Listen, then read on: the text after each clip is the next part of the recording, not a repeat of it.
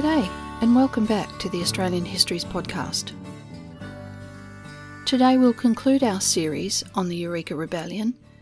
We've spoken previously about the gold rushes, the problems with the rules and regulations on the goldfields, and the specific grievances which tipped over into open confrontation on the Ballarat goldfield on December 3rd, 1854.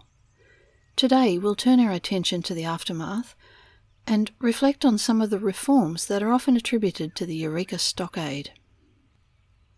If you are new to the Australian Histories podcast, but interested in this Eureka story, I would suggest that you listen first to episode 29, that's Eureka Part 1, Gold, which gives you a brief background to the gold rushes starting in Australia and the way the authorities tried to manage that rush, and then 30, 31 and 32, which gives you a taste of the deterioration of relations on the Ballarat goldfield and the confrontation that took place there at the Eureka Stockade.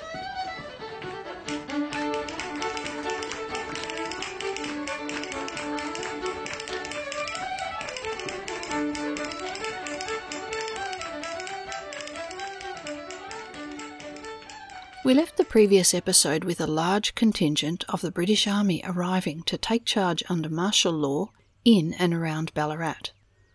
More than 120 men from the stockade, or considered to be sympathisers of the stockade troublemakers, were at the camp under arrest, with serious charges pending.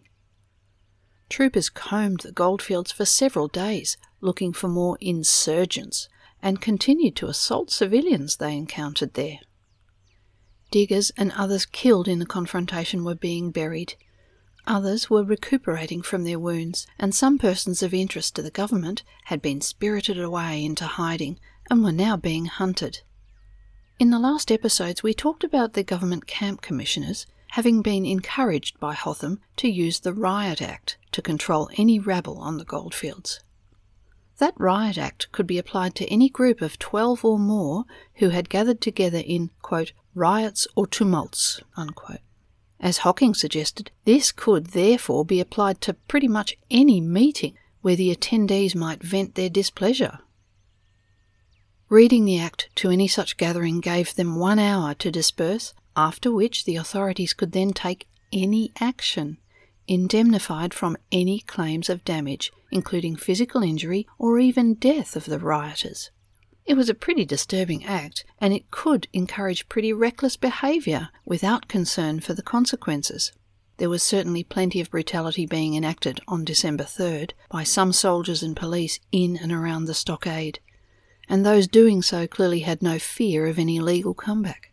Actually, Hocking records that a magistrate had gone along with Major Thomas to the stockade on the morning of the 3rd, one assumes for the purpose of reading the Riot Act.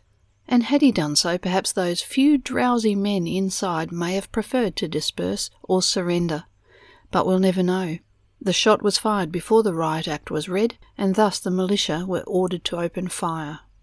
Whether they were in fact indemnified against the ensuing brutality was a point well debated, and the usual rules of war in relation to surrender were not adhered to either, and without the Riot Act being read, such actions could be seen as illegal perhaps.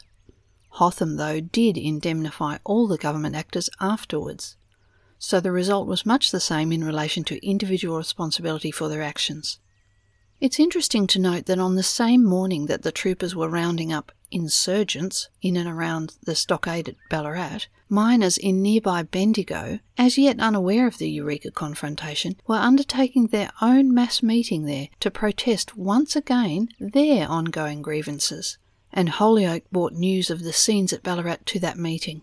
Representatives arranged to return with him to Ballarat to show their support, but by the following morning, news arrived that the diggers' cause was lost and of the troops and martial law, and afterwards supporters were unable to enter the area of the Ballarat goldfields. In Castlemaine and Bendigo, miners, while perhaps fearful of further government reprisals to their protests, were encouraged to show solidarity with the fallen and to keep up their objections. They were to wear black armbands and the red ribbon of solidarity used previously at Bendigo, and to generally keep up the protests so that those at the stockade had not fallen in vain. Just as miners across the goldfields were now nervous, so were the troopers. Many were concerned by rumours of groups of miners preparing to march on government camps and take their revenge. Indeed, the public in Melbourne were fearful that a full-blown rebellion might be underway, and perhaps even coming their way. Such sentiments were being published in the papers already, though facts were still quite thin on the ground. The report that miners were armed, drilled military style, and marching to Melbourne under a new flag was being spread around town, and public meetings for the, quote, protection of the city were being arranged for Tuesday the 5th. I've put a copy of one of those posters advertising these meetings on the Australian Histories Podcast website. No one quite knew what might happen next, and Hotham himself called for loyalty and social order amongst the good people of Victoria, while the government troops headed out to put a lid on Ballarat. And once again, special constables were called for, to be ready should any rebel army materialise in the city. But the public meeting on the 5th was interesting.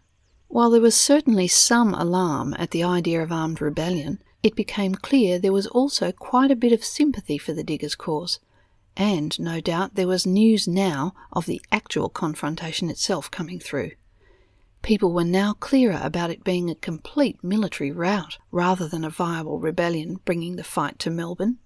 With the Victorian legislators in attendance and thousands of people spilling over into the streets, the resolutions put forward indicated that the people supported the government and there would be no appetite for any overthrow here. But there was also late resolutions supporting the acknowledgement of the diggers' grievances and calling on the government to act on these issues urgently. The pragmatic at the meeting might have understood that dealing with these long festering issues might be the quickest and most viable way of taking any steam out of any further uprising. But the ever-inflexible authorities saw it as simply the views of a few agitators infiltrating the meeting. Their blindness to the public mood remained astounding. On the Ballarat goldfields on the 5th, martial law was in place, with the 800-strong army presence dissuading any further action, should anyone still have the stomach for it. But it was clear pretty quickly that there was no threat from there at least. Indeed, the Eureka diggings were almost deserted. Maloney records one man leaving the goldfield after witnessing the shocking behaviour of the Government of Victoria. Quote, "I am horrified at what I witnessed, and I did not see the worst of it.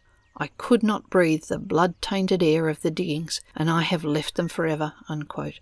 Those who stayed risked injury or worse from the still hyped-up Goldfields police and troopers, who continued to hunt for Stockade sympathisers, and who would fire indiscriminately at any object that moved in the evenings. Hocking records one woman attending to her baby inside her tent, hearing a shot and feeling the ball pass through her hair, then seeing another pierce her child's leg. There were apparently many stories like this over the next few days. The following day, the 6th, another huge meeting was held in Melbourne. This time the crowd heard, sometimes exaggerated it must be said, of the fall of the stockade and the loss of life resulting. Though many in attendance would not have supported the miners in taking up arms, they would still have been appalled at the heavy-handed government response. Faulkner, Blair and Embling were prominent speakers, and there was a definite air of resentment against Hotham and his government already evident, despite, or perhaps because of, there being 300 police assigned to monitoring that very meeting. Hocking wrote, quote, "Hotham had brought the entire colony to the point where one man stood face to face against his brother. And for what? The protection of the reputation and careers of a bunch of corrupted officials on the Ballarat diggings. His show of force was totally unnecessary on that day." Unquote. Meetings with similar sentiments occurred at Geelong and Bendigo as well, now condemning the government's handling of the miners' grievances and the resulting confrontation, thus exposing the colony to the potential for civil war. These were clearly bad laws, and they had been poorly policed, and the government should have acted to rectify the problems brought to their attention time and again over the years and months leading up to the building of the stockade. No one wanted a breakdown of law and order, as evidenced by the positive response this time to the call for special constables to stand by. Many did answer that call, wishing to protect their city and its people, should the rebellion grow, But they also wanted their government to respond to the unreasonable and untenable arrangements. The government expected the citizens to behave in a lawful and respectful way, but in return the government should respond to the grievances of its citizens in a way Hotham had clearly failed to do. He ignored the pleas, instead allowing tempers to escalate to a point that the people declared they would take no more, and the government turned on its own citizens. That was unacceptable. Quote, "The barbarisms perpetrated in the name of authority, once known, so revolted the community of Victoria that any return to the old ways was impossible." Unquote. Maloney recorded comment from one John Dunmore Lang, a former legislative councillor for Port Phillip, a patriot and a well-informed public figure, noting that in Lang's opinion, it was the form of the government which had caused the problems, because it had allowed complete dominance by the officials and nominees, checked only by the powerful squatters. There was no room for the voice of the people in this arrangement, and he stated, rather grandly, there had not been a more incapable, a more extravagant, a more unprincipled, or a more unjust and oppressive government in Christendom. The goldfields had been managed by folly, impotence, injustice, and oppression, which the diggers could stand no longer, and the result was insurrection and bloodshed." Unquote. Hotham was supposed to be taking advice from his colonial secretary, Foster. But, as was his way, it seems Hotham ignored his advice on these matters too, and Foster resigned in the days following the uprising. Now, whether he was pushed out to be Hotham's scapegoat, or whether he resigned in disgust, is not clear, according to Maloney, but he was certainly tagged with a good share of the blame by the public. Hotham's actions were, of course, supported by the usual suspects, his legislative council early on at least. These men, who had also resisted any calls for reform, agreed with Hotham that, quote, "Eureka was entirely caused by misguided men who had engaged in insurrection and fired on and killed some of Her Majesty's forces." Unquote. No mention was made of the many civilian deaths, those involved in the uprising, and those who just happened to be in the area. And the squatter community also supported Hotham. They wanted no action that might lead to land reform. But for much of the public, outrage at the avoidable situation and the news of the barbarous actions grew. As Jones noted, quote, "The flow of history and ideas would place Eureka as the final kick against the goads of the penal mentality that some colonial governors and British politicians still held." Unquote. Things must and would change. In fact, the Victorian government never really had anything to be concerned about on the goldfields. To quote Jones again, "The remarkable thing about the Victorian gold rush initially was the very lack of lawlessness and civil disobedience. The mob rule and lynch justice that had made the 49ers in California so infamous was not to be repeated in Australia to any comparable degree." Unquote. Jones hedges here a little though, and it must be said that there were racial riots across a number of Victorian and New South Wales goldfields on a few occasions, usually involving persecution of the Chinese miners. And that's a story that really needs retelling in a future episode too. Generalising outside of those incidents, though, the digger communities were more likely to welcome governing structures into their goldfields. In fact, one of the grievances was that the government services and protections that a citizen should expect, such as a police force to defend and serve them, were not being provided to the miners as they should. This was a disappointment and a problem for the majority of the mining population. Separatist republicanism was not something that most miners cared for, and it was only alluded to once things had become completely untenable with the authorities at Ballarat. Fortunately, Ballarat had calmed sufficiently that martial law was lifted only 5 days after the storming of the stockade, and the public panic subsided into a deeper reflection on the matter. With Nicol now having control of Ballarat, the previously corrupt authorities had lost their power and influence, and the diggers remaining or returning to the goldfields were ready to resume their work at their claims. A Melbourne paper suggested that, had the authorities been removed earlier in favour of Nicol, perhaps all the bloodshed would have been completely avoided, and it's likely that's the case. The majority of those arrested were released in the following days, but those deemed ringleaders were sent for trial in Melbourne. An outraged Hotham was determined to make great examples of these men. No matter the reasons for their behaviour, they had raised arms against Her Majesty's military, and this, for Hotham, was an act of high treason. They had armed themselves, built the stockade, drilled and prepared for battle under an alien flag. The perpetrators found guilty would hang, and the rule of law, always the paramount concern for the unnuanced and rigid Hotham, would be upheld. Many would see the bigger picture and suggest that reform and clemency might be the better option, but not Hotham.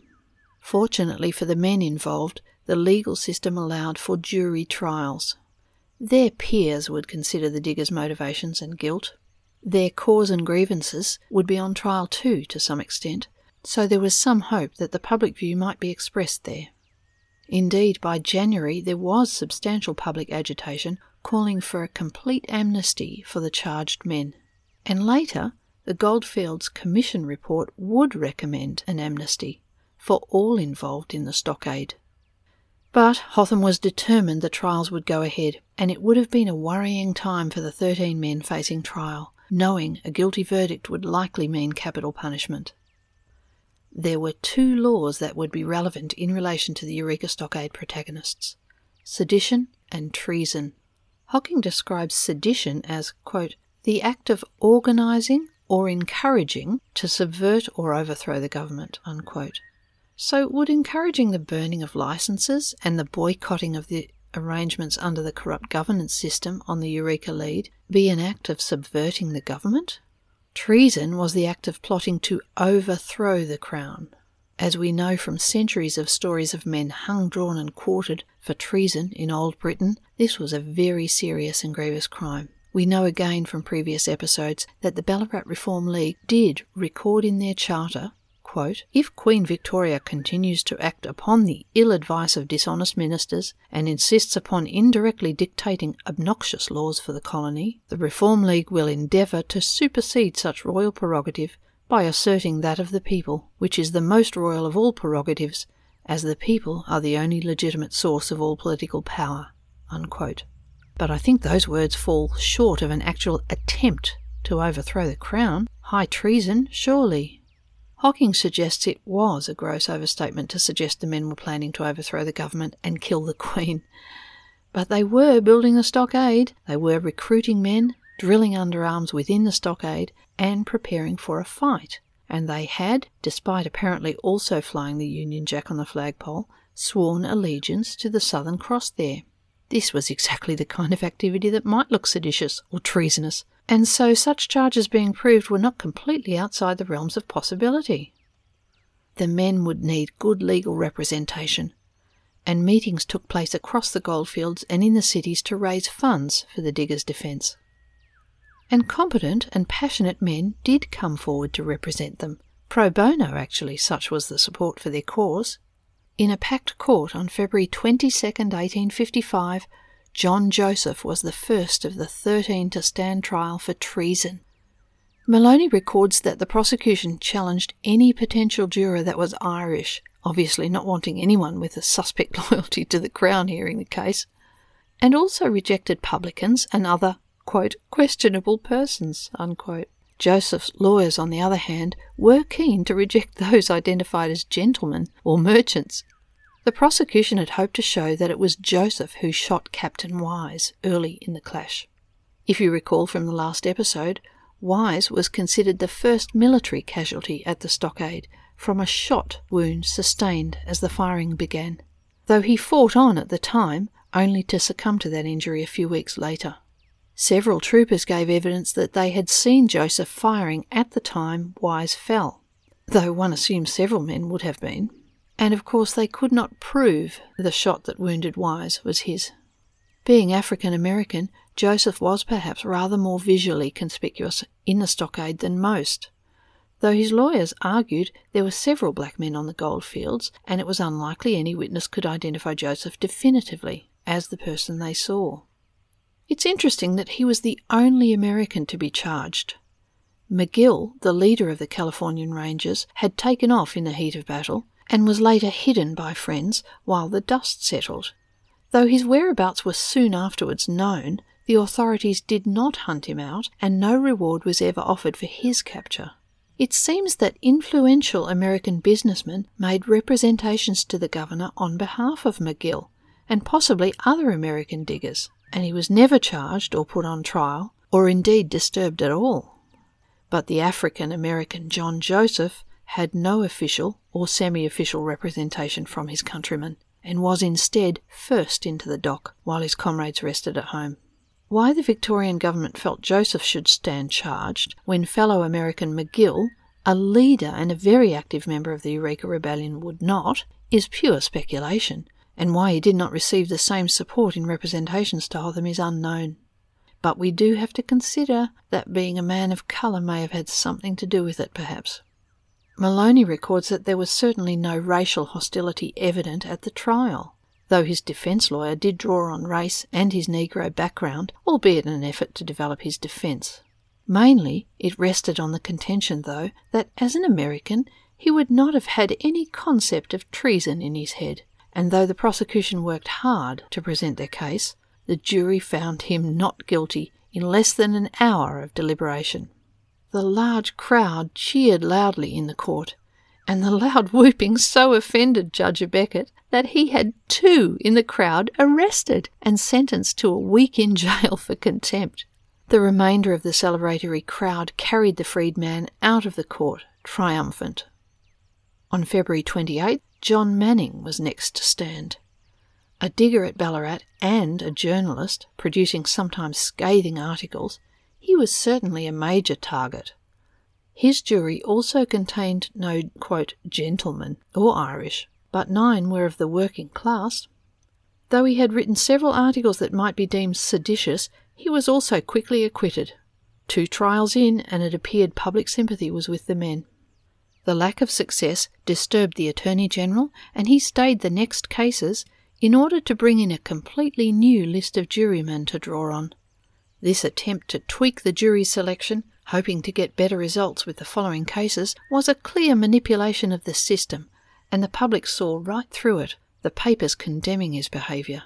They also noted that Hotham had certainly allowed some special arrangements for the Americans, like McGill and others, though not Joseph, as we mentioned earlier, but that the other, quote, foreigners, such as Carboni, Verne and Vennick, were most definitely to be made an example of.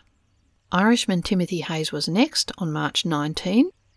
Hayes, long involved in the goldfield politics and considered the overall ringleader, had been arrested outside the stockade on the day and was now standing before Judge Redmond Barry. Barry was a tremendously important figure in the development of the city of Melbourne, involved in the creation of the University of Melbourne and the State Library of Victoria, amongst other things. And though Irish himself, he was certainly no fan of the working-class Irish Catholics and would likely not have had much sympathy for Hayes.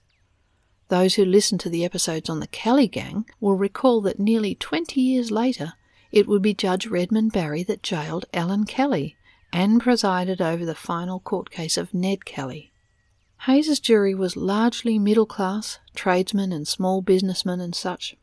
The prosecution focused on his role in inciting the miners to burn their licences.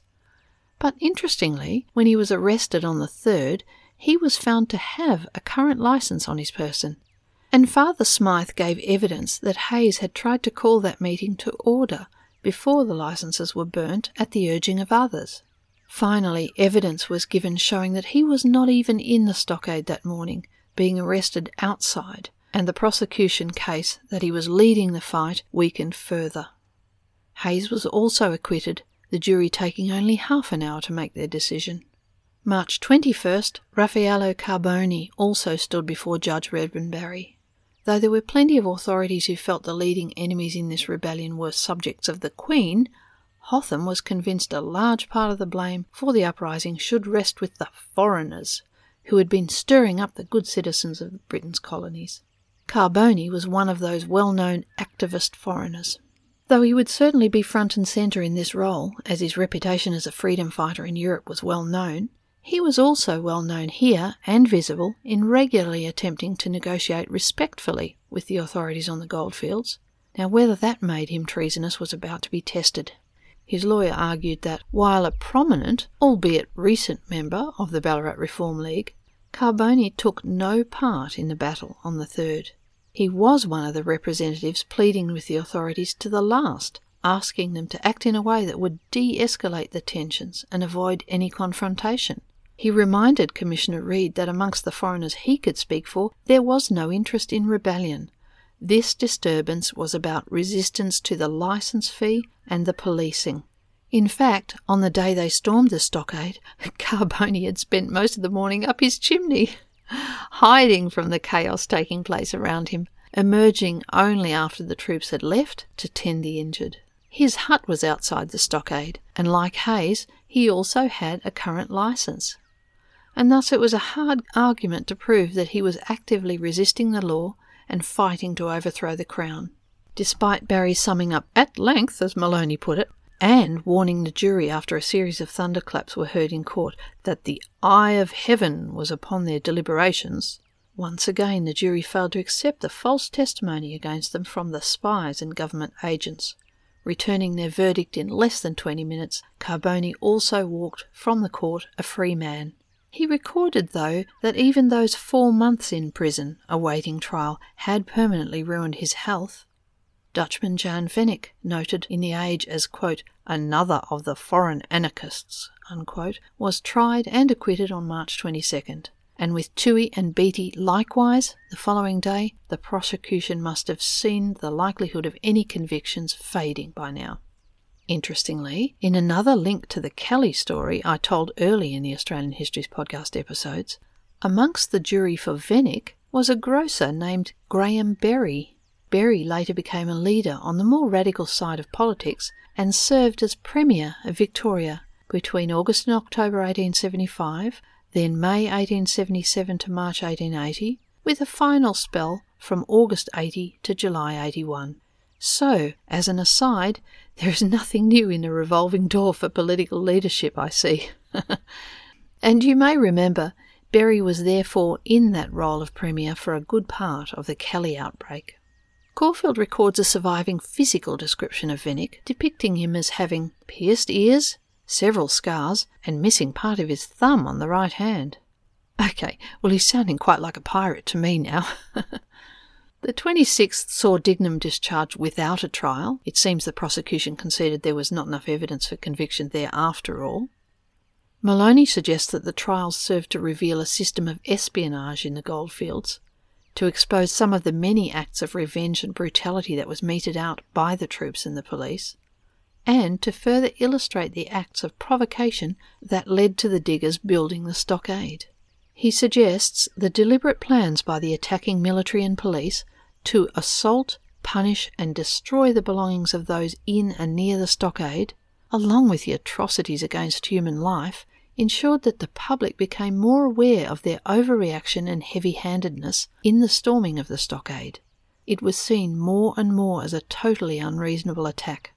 The many perjuries being stated in court by the government witnesses, the manipulating of the jury system, the deliberate attempts at perverting justice, just made the public more determined to see these men walk free. Having your own government behaving in such an appalling way would probably make many previously loyal men think of republicanism at this point. By now, the prosecution could see that their evidence was weak and unreliable, and that the juries were just unwilling to convict these men on such a heinous charge as treason. Hotham was advised that to continue the trials would open themselves up to, quote, derision and mockery, and that it would be most prudent to desist, unquote. But, in yet another display of his nuance-free grasp of his governing role and the public mood, he insisted on pressing on. On March 27th, the last 5, Campbell, Molloy, Phelan, Reid and Sorensen, were all brought to trial and acquitted. Though the Eureka Diggers had been victorious at the moral victory, if defeated physically at the stockade. When the British government began receiving more information and reports, it became clear just how badly the whole lead-up, the Eureka incident and the trials had been managed. The deliciously named British Secretary of State for the Colonies, Earl Grey, if you want to spoil your day, add the oil of Earl Grey. I'm reliably informed it's bergamot. What a mouthful. Is it perfume? Is it we? Whatever it's supposed to be, it doesn't taste like tea. Should I drink it or dab it on? Can I swap it for a coffee, or has all the water gone? It is hot, it is wet. Earl Grey suggested Hotham settle down with a good hot cup of tea. No, he didn't, no. After reading the transcript of the first trial, he sent Hotham a confidential note, clearly reprimanding him for embarking on such severe charges in response to the outbreak. One of the defendants, journalist John Manning, later noted that he owed his life, quote, to the unbending honesty, independence and integrity of a Melbourne jury, and that the future history of Australia will remember them with honour, unquote. The people of Melbourne would do even more than that. They would demand more attentive responses from their representatives, starting with implementing the recommendations from the Goldfields Commission of Inquiry. So some reform would come at last, and we'll talk about that aftermath and those reforms in just a moment.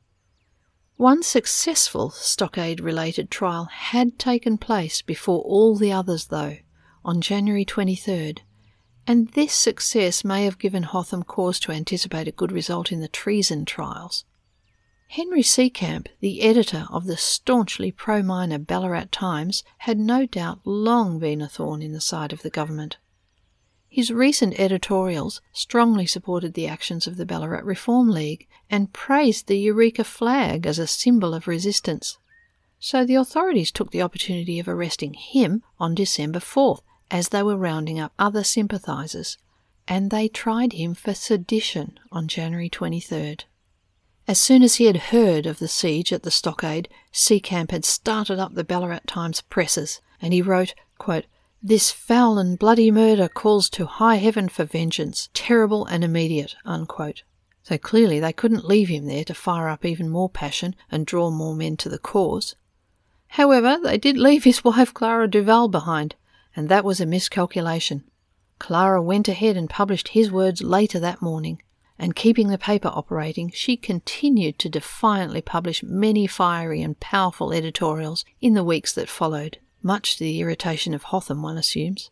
Clara said of Seecamp, quote, "If Peter Lalor was the sword of the movement, my husband was the pen," unquote. In the run-up to the Stockade, he wrote of the miners, quote, "striding towards freedom of the people of this country, and that the men would take the law into their own hands and enforce their principles, instead of looking for remedies where none can be found. Let them strike deep at the root of rottenness and reform the chief government," unquote. Of course, I'm no lawyer, but these words, while clearly supporting the men in their actions, do not seem particularly seditious to me. You would have imagined a good lawyer may have been able to get such a charge dismissed, but perhaps he didn't have one. Seecamp was, in fact, the first and only man to be found guilty and jailed in relation to the Eureka uprising. Though the others were all acquitted and walked free, or had their charges dropped, and though the sentiment of the public was firmly against the government taking such action, when they should have been acting on the reforms that would have avoided it all in the first place, poor old Harry languished in the cells for 3 months of his 6-month sentence, only being released early because Clara Duval had presented the then softening government with a petition signed by 30,000 Victorians. Of course, some of the very prominent names from the Stockade have been entirely missing from the trials, such as George Black, Frederick Verne, and Stockade leader Peter Lalor. Lalor, of course, was in the Stockade at the time the military assault began, and he was badly injured. As we mentioned last episode, he was hidden nearby until the police and troops had left the area and was then taken to Father Smythe's presbytery for medical treatment. Maloney states that Dr. Doyle and Dr. Stewart undertook the amputation of Lalor's left arm, so badly was it damaged. Lalor's heroic standing was still such that rumours of his brave behaviour circulated in the following months. A story spread that when his doctors hesitated with the amputation, Lalor himself was supposed to have rallied and fortified them, saying, "Courage, courage, take it off!" Well, it looks like no loss of blood or delirium would stop the valiant Lalor from making rousing proclamations then. He was hidden in another's home while he recovered from the surgery, and when well enough to travel, he was secretly removed to his fiancée's home in Geelong, where he remained in hiding until the whole legal process was over. Maloney notes Lawler being such a prominent player in the rebellion, and the one actually inciting men to arms, that he may well have had a problem in court. And as an attractive character for the prosecution to try, a substantial reward of £200 was offered for his apprehension. Rewards were also offered for George Black and for the second-in-command at the stockade, Frederick Verne. Verne being so bombastic at the Ballarat meetings, frequently bragging about his military prowess and skills, and offering his German cohort as fighters, he actually drew a £500 reward. While the other two had, quote, incited men to arms, unquote, Verne had apparently unlawfully, rebelliously and traitorously levied and arrayed armed men to make war on the Queen. But the rewards were of no help. None were brought in before the trials began. It is likely that the authorities felt that those who would stand trial would serve as suitable deterrents, though, acting to suppress any further attempt at rebellion, so they just proceeded without the main leaders. As the failed trials drew to a close, and Hotham knew there was no appetite for this course of action, the rewards posted for Lawler and the others were revoked, and a general amnesty for all involved at Eureka was declared soon after. The long-promised Commission of Inquiry into the Goldfield grievances had finally begun soon after the Eureka Rebellion in December of 1854. Overseen by Chairman William Westgarth, a member of the Legislative Council, Chief Commissioner of the Gold Department William Wright, and John Pascoe Faulkner, the influential and founding Melburnian. The report was presented to Hotham in just 3 months, on March 27, 1855, just as the last of the trials were ending. The inquiry found the licence fee was both inequitable and oppressive, and they recommended it be abolished. Well, blow me down with a feather. Who would have seen that coming, eh? It was to be replaced by a miner's right, costing £1 per annum, and by a tax to be levied on the export of gold. Thus, only those successful at finding Her Majesty's gold would have to pay further taxes on their bounty. Here at last was a reasonable solution, the very thing that had been lobbied for and recommended since before Fitzroy left, and which had been rejected time and again by the governors. The miner's right would also come with the right to vote, for representatives on the goldfields and for 12 new seats in the Legislative Assembly. Actually, the voting system that came along with the new Act was very interesting, and it's quite remarkable in its reach to a fair democratic system. In a rather large quote here from Hunt, the development is described like this. In 1855, Victoria removed property qualifications for the lower house, allowed working-class men to seek election to the legislature, and provided for an elected rather than appointed upper house. The other colonies gradually followed. William Nicholson, the proto-hipster who served its first cup of steam-powered coffee, now served on Victoria's Legislative Council, where he successfully lobbied for the secret ballot. In 1856, Victoria was the first place in the world to allow the voter to choose from a list of candidates in the privacy of a cosy little booth. London's Times labelled this anonymity in voting a vile system. Yet the Australian ballot, as is now known, was adopted by Britain in 1872 and by American states from 1888. It is now used around the globe, unquote. Some may whinge about our compulsory voting and our pencils in the cardboard booths set up at your local primary school, but it's an amazingly resilient, fair and robust system, and all homegrown. If you have an interest in how and why we have the voting system we do, I recommend a really entertaining and informative late-night live podcast where historian Judith Brett talks about her book, From Secret Ballot to Democracy Sausage, How Australia Got Compulsory Voting. It's a fascinating look at the developments here, and you'll be amazed about some of the things that went on, I'm sure. I'll put a link to that podcast and the details of her book in the reference list on the Australian Histories Podcast webpage for those interested. Just to continue this aside for a moment more, Hunt also reminded us that these changes meant the politicians had to now consider the interests of the working classes, and following the labour shortages associated with the gold rush, workers did now have more bargaining power. As mentioned in the previous episodes, this led into stronger workers' representations, and that led in turn to the introduction of the 8-hour day in 1855, thanks to the stonemasons. The introduction of an 8-hour day was adopted across workplaces over the following years, until by 1920 it was in every Australian workplace, very early on by world standards. Now just one last thing to needle my fellow poddy producer over the ditch, Thomas from History of Aotearoa New Zealand podcast. Hunt also records that, quote, "While it is commonly believed that New Zealand led the world in granting women the vote in 1893, Victoria extended the vote to all persons who paid municipal rates in 1863. So put that in your stolen pavlova, New Zealand. Although, hang on, I may yet have to eat humble kiwi pie." Hunt goes on to say, quote, "This was, of course, an embarrassing accident. When it was pointed out that some women paid rates, and those women were persons, surprised politicians were thus forced to accept women voting in the 1864 Victorian election," unquote. But of course they quickly changed the wording back to men at the first opportunity, and normal programming resumed. Fortunately, the misogynist jerk quota in Parliament reduced a little by 1894, and women did begin getting the vote from them onwards across Australia, a year after the New Zealanders.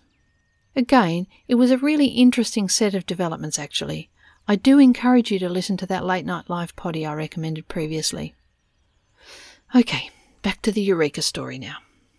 The Commission's investigations also found that the treatment of the miners was, quote, "repugnant to British experience and derogatory to the manly feeling of independence," unquote. A rather scathing reflection of the activities of the police, troopers and judicial authorities on the goldfields. The Goldfield Commissioners would be replaced with local wardens and elected mining courts, and the camp was to be disbanded.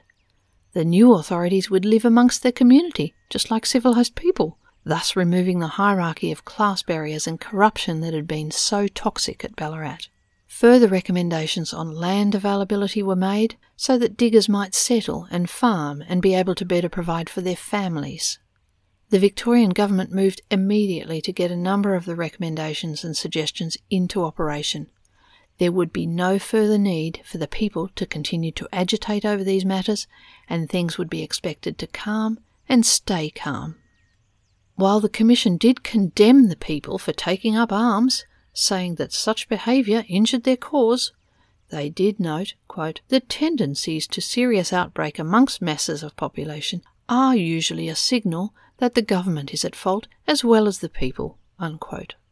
Though, as Maloney says, the people had patiently been pushing their cause for 3 years before the mood finally boiled over into rebellion.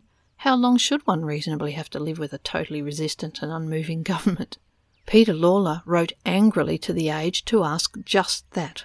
Why had no consideration been given to all those many approaches in the previous years?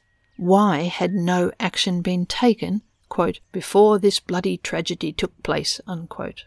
We tend to think of our Eureka Rebellion as resulting pretty directly in substantial political change, and so it did. These long-called-for reforms were enacted. In failing to listen to their people, the government had actually aided in fueling this unrest and placed an unhappy wedge between the people and their Queen. Now the public mood was strongly impacting on Hotham.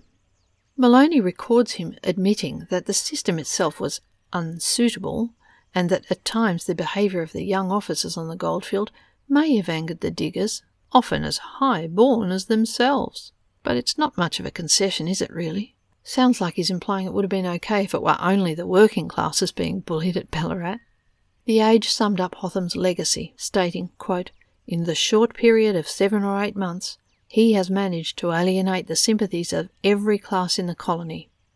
And I beg to differ here. I think he was still pretty solid with the landowners and the squatters. They continued, quote, "He's earned a character for contemptible official treachery and evasion, and has brought the good faith of the government into disrepute by a systematic breach of contract," unquote. By mid-year, most recommended changes had been put in place.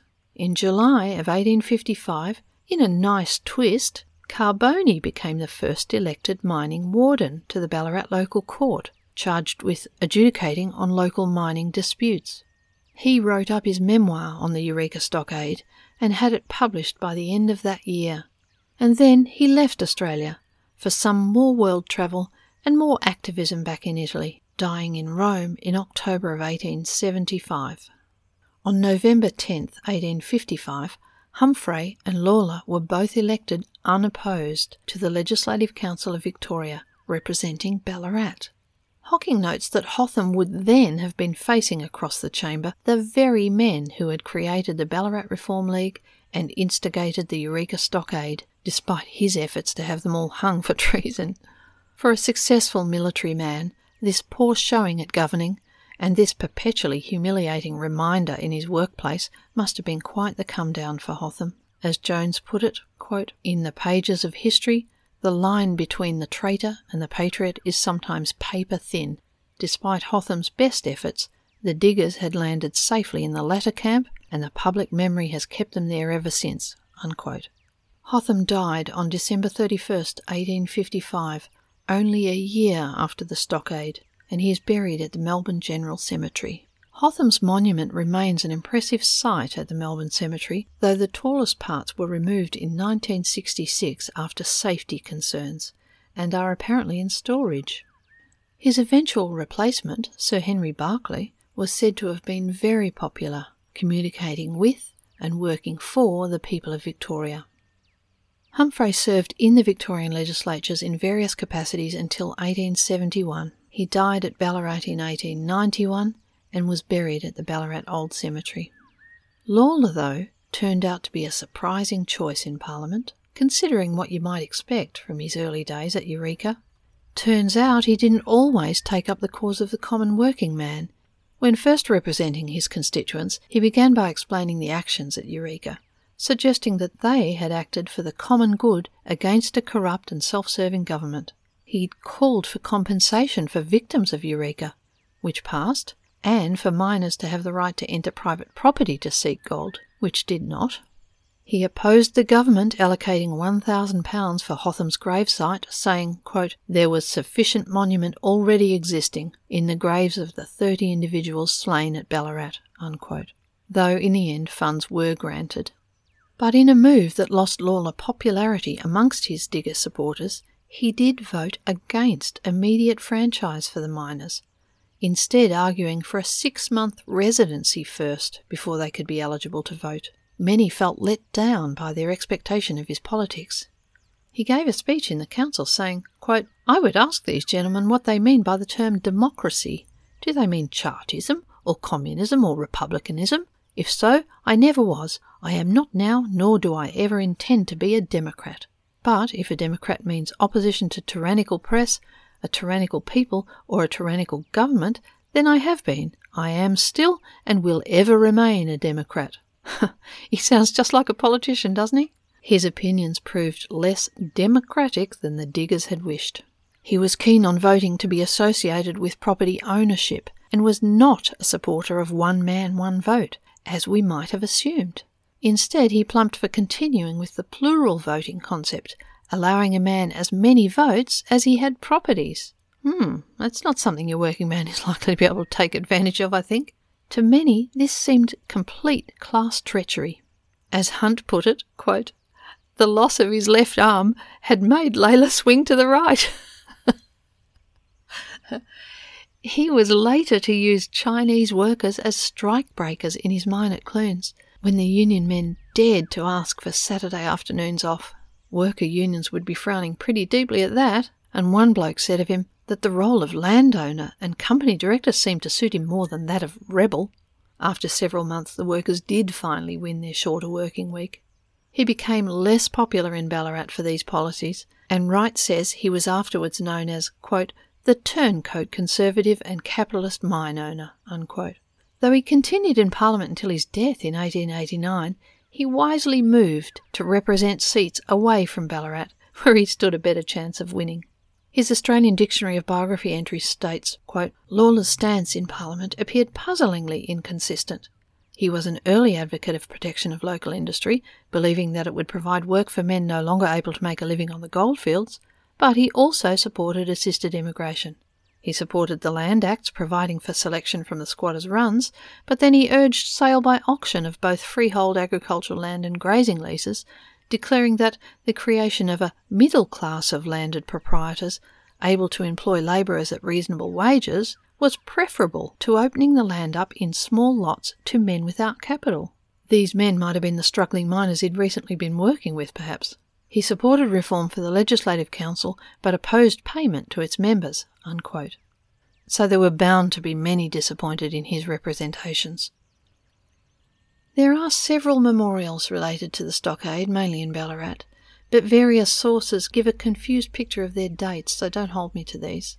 It looks like a major memorial was proposed for those who fell at the stockade in 1869 and funds were raised then. Maloney says it was not sited at the stockade, but rather on land that was simply clear and available in Ballarat, the town having been developed and substantially changed in that intervening time. It's at the Eureka Stockade Memorial Park, corner of Eureka and Stall Streets, Ballarat, and it was dedicated in December 1884 on the 30th anniversary. It's quite an odd structure with cannons on the corners and looking quite military, really. A plaque naming the fallen was not added until 1923. 22 diggers and 6 soldiers are listed there, I believe, though you may remember from comments earlier this list was probably not complete. One quote gathered by Wright suggests 60 diggers may have died, and there will still be women and children to be recorded as well. We reflect a lot on the fallen diggers when talking about Eureka, but the unnecessary confrontation also cost the lives of 6 soldiers who were doing their sworn duty for the Queen and country. It's interesting to note that the term diggers really strengthened after Eureka to encompass a suggestion of fairness, egalitarianism and mateship that would see you stand by your mates, your fellow diggers. And of course that term was widely used again throughout World War I, particularly in Gallipoli, to represent the same concept, brothers together against the odds and a common enemy. Both New Zealanders and Australians then used that term, though it was more often applied to the Aussies, with the New Zealanders sometimes called Kiwis. In doing all this reading, it was just so frustrating to see how easily the deaths at the stockade might have been averted. The authorities seemed hell-bent on making a stand, punishing the diggers for their audacity. And the rebels themselves seemed like the biggest bunch of unprepared dunderheads, really, goading the British Army to a fight with little chance of defending themselves. Hunt quotes historian O'Farrell, noting that Eureka was typical of many Irish rebellions, quote, just as incompetent, just as doomed, just as confused as to the objectives and ideology, and just as much a mixture of the glorious, the farcical and the stupid, unquote. It's hard to refute that, with the pikes, the dodgy stockade, the lack of arms, ammo and food, and the digger army wandering back to their tents at night, when any seasoned fighter might have anticipated an ambush at that time. It seems they were high on passion, but the cool heads being bumped out low on sensible planning. But then who knows, maybe a proper fighting force might have resulted in a more prolonged fight and even more casualties. It seems that memorialising and interpreting the history related to the Eureka story has always been fraught. There's been disagreement and division about what's appropriate to commemorate or include and who should be responsible for doing so. In 2013, the Eureka Centre was opened, on the actual site of the stockade as far as it's known. If I have understood correctly, this centre was itself a redevelopment of an earlier incarnation, the Museum of Democracy at Eureka. The current centre has a cafe, bookshop, theatre, and an education studio with digital touchscreens retelling the story. And there are interesting artefacts to illustrate the era in the wall cases around too. But the main attraction was the impressive viewing room, which houses the remainder of the original flag on display. Now, I'm not really a person who responds emotionally to symbolic artefacts like that, in the way that I know various flags can be very moving for some people. But I have to say, seeing that giant, hand-sewn, rather beautiful artefact there was surprisingly moving. It's a little more than 60% intact, still quite vibrant in colour, and so much bigger than I'd imagined. I thought about those who would have been sewing it by candlelight or gas lantern all those years ago. its short life in use and witness to the failed uprising, and the long time spent kicking around in storage, and I was very impressed with what remains. The other thing which fascinated me at the centre was a brief and almost hidden away video of the flag's conservation. I was hoping the video might be available somewhere online, but I haven't found it yet, though I will post a link to some other conservation information and videos in the reference list. The flag is very important to this story, I think, so I just wanted to spend a short while more on that. Reflecting on its unfurling at the meeting, Carboni was moved to say, quote, "There's no flag in old Europe half as beautiful as the Southern Cross of the Ballarat miners," unquote. I'm sure most Australians will be familiar with the design. Carboni was right. It really is beautiful and simple in its design and colours. It seems entirely appropriate for Australia and was constructed on the goldfields with passion by those supporting the Ballarat Reform League. Its origins are a little uncertain. Maloney suggests that Captain Ross, the young Canadian, some say he was also instrumental in its design, it looking a little like the official ensign of Quebec apparently. Verne also recorded that the flag was, quote, "made and wrought by English ladies." He says English, but of the most likely women involved, some would probably have more likely described themselves as Irish. Carboni also suggested that women created it. Other sources propose it may have been the local tent makers, Darton and Walker. If it was the women, the most likely candidates were Anastasia Hayes, Timothy Hayes' wife, a feisty woman who would later take on the Catholic Church over equal wages, Anastasia Withers, and Anne Duke, though it may have required more hands, and certainly a good space and a well-lit work table, which some speculate may have been available to these women at the Catholic Church, where Hayes worked as a teacher. Claire Wright, in her wonderful book, The Forgotten Rebels of Eureka, has gathered some very interesting evidence about the flag, and while we may never know the answers definitively after all this time, we now have a better understanding. Known to us as the Eureka flag, or the Southern Cross flag, it was a hand-stitched, massive banner measuring 2.6 metres by 4 metres. That's 100 inches by 160 inches. When some conservation work was done in the 1970s, they found original pins still in place in the seams, the very type that were a common part of a woman's sewing kit at the time. Australians get to see the beautiful Southern Cross constellation in our southern skies. With its kite-shaped star arrangement and the sideways tail pointing to the ground, it is an easy-to-find constellation that can provide a pointer to the South Pole. Many kids learn how to read it on dark nights out in the bush, a sort of rite of passage perhaps. So the 5-star flag design, white on a blue background, was an easy symbol that could instill an emotional link to the notable constellation familiar to those toiling outside the cities and spending their nights under the southern skies. Carboni wrote, quote, "Irrespective of nationality, religion and colour, all could salute the Southern Cross as a refuge of all the oppressed from all the countries on earth," unquote, here endorsing it as a broad, egalitarian symbol of mateship for all who were labouring under the same conditions. While there was some similarity to the Quebec ensign, Wright notes that the original design was probably first inspired by stylising the Southern Cross constellation onto the Latin cross, adding a star at each extremity and one in the centre.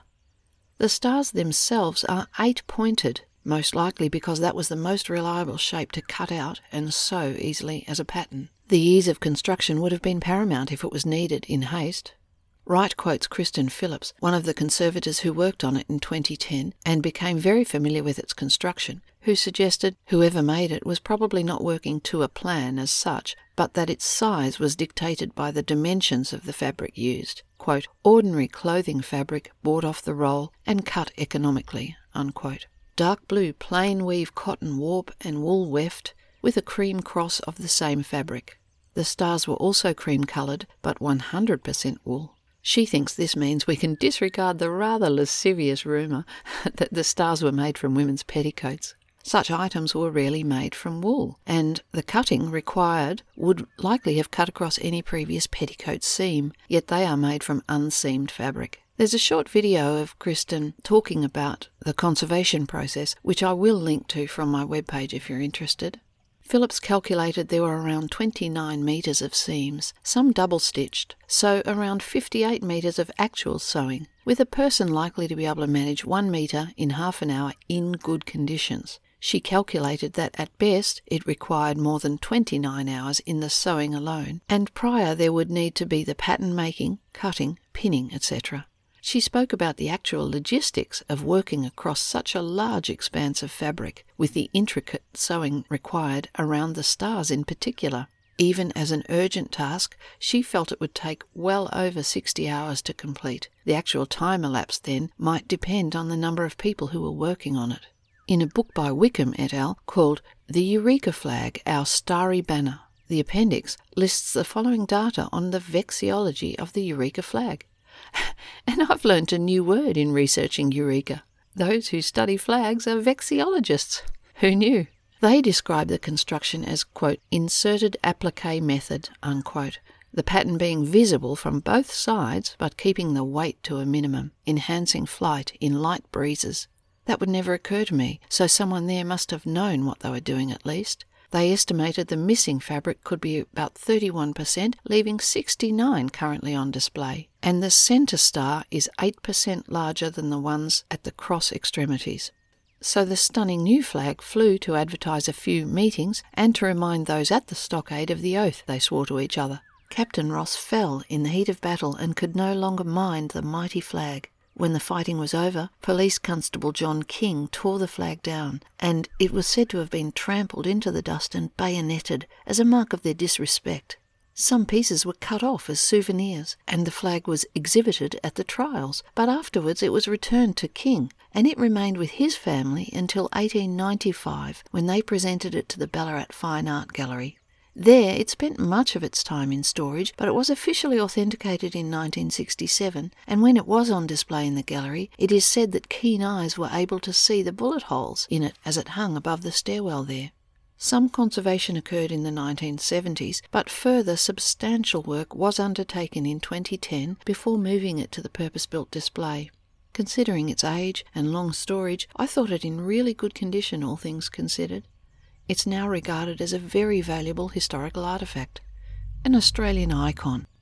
The final thing to say about the flag might be the way the design has been used since its symbolic significance was created in Ballarat, from militant unions to far-right groups. But they don't own it. It's the flag of the Eureka miners, symbolising fairness, egalitarianism, embracing men from all nations in an anti-authoritarianism stand against tyranny. It's a beautiful work of art and a reminder of our heritage, so I think we should all be able to celebrate it for its origins, and I think it should be reclaimed by all of us for its beauty. Poets like Henry Lawson, George Hartley and Victor Daly went on to romanticise the rebellion in their verse. John Uhr wrote, quote, "The role of Henry Lawson turning Eureka into a major theme of national literature is well known. His 1889 poem, simply called Eureka, spells out many of the memories Lawson assembled into his influential version of the Eureka legacy, including the multinational theme of identifying miners as coming from every state and nation that is known beneath the sun, and the brothers and mates promoted reform in the government so that the decade before Federation, Lawson could say that 'twas of such stuff the men were made who saw our nation born," unquote.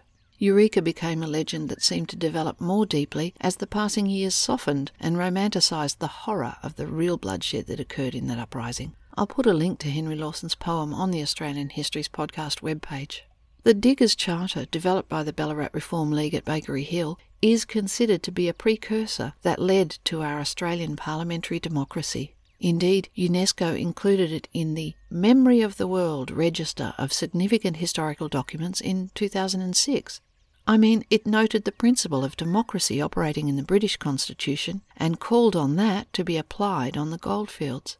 That must put it up there with the Magna Carta, surely. A little Aussie version. And that beautiful flag should be included in this acknowledgement of significance too. The author Mark Twain visited the Australian diggings years later in 1895, and he wrote afterwards of the Eureka Uprising, what may have been a slightly grandiose statement, quote, "I think it may be called the finest thing in Australasian history. It was a revolution, small in size, but great politically. It was a strike for liberty, a struggle for liberty, a struggle for principle, a stand against oppression. It is another instance of a victory won by a battle lost. It adds an honourable page to history. The people know it and are proud of it. They keep green the memory of the men who fell at the Eureka Stockade." Unquote. So there you go, our Eureka Rebellion. Ballarat, though a dusty, pockmarked and environmentally ravaged landscape when the alluvial gold digging was at its peak, developed into a regal and elegant township over the years, being proclaimed a city in 1871. The surface and alluvial mining largely gave way to deep lead mining, often requiring groups or companies to fund the structures and the equipment that were needed to mine underground and to process the quartz on the surface. Hocking notes, in the 7 years between 1853 and 1860, Ballarat mines produced 4,806,477 ounces of gold, just pipping Bendigo, who would later claim overall supremacy in gold production in Victoria. And of course Ballarat produced the famous Welcome Nugget, found on Bakery Hill in June 1858, weighing 2,217 ounces. At the time it was the largest single piece of solid gold found anywhere in the world. Though gold production continued, Ballarat also developed other industries, and the wealth and success of that era is reflected in the magnificent streetscapes still visible in the main city grid today. The novelist Anthony Trollope visited in 1872 and wrote, quote, "It struck me with more surprise than any other city in Australia. It's not only its youth, but that it is a town so well built, so well ordered, endowed with present advantages so great, and the like should have sprung up so quickly with no internal advantages of its own other than gold." Unquote. There's a lot at Ballarat to view and chase up for any history buff. The open-air museum there, known as Sovereign Hill, recreates the Ballarat 1850s gold mining settlements and would certainly be worth a visit if you're in Ballarat. So, that wraps up our look at the Eureka Stockade story. I found doing the research very interesting, and there are lots of good books in my reference list. Hocking's pictorial history of the Eureka Stockade includes a lot of interesting illustrations, and it also includes impressive lists of names of those involved, those who fell, including the soldiers, witnesses and other military personnel there at the time, and it might be of interest to anyone looking for family connections perhaps. Peter Fitzsimons' book, Eureka, The Unfinished Revolution, has an epilogue which includes some really interesting information about the post-Eureka lives and deaths of many of those involved. Too much information for me to include here, sadly. And Caulfield's Eureka Encyclopedia was also very helpful. I'll provide a link again to the wonderful animated work of David Hunt. This one is of the Eureka story, but he's done a whole fun series with the National Museum of Australia that are really worth a look. I've also listed some links to the flag conservation people too. It might be worth your while to head over to australianhistoriespodcast.com.au and have a look at some of those this month. Next episode, I'll be looking to do a short, sharp, single episode story. Phew! Something with a bit of humour, maybe a focus on the West. Finally, I'm going to recommend this month a podcast called Pax Britannica for those who like English history. Hosted by Samuel Hume, a PhD candidate in British imperial history, it begins with the accession of James VI of Scotland to the throne of England. Pax Britannica then follows the people and events that created an empire that dominated the globe. It's a beautifully presented, easy-to-listen-to offering. I subscribe and listen to several history podcasts about Britain, and this one's definitely one of the favourites. As always, there'll be a link on the Australian Histories podcast webpage to the Pax Britannica podcast. Now, I know some folks were keen to know how long it took me to do an episode. This one took really a long time, and I'm running very late, and it's going over time, so I'm going to give you the information about that next episode. Thanks for joining me again this month. I hope you enjoyed Eureka. Have a safe and happy few weeks, and I'll talk to you then. Cheers.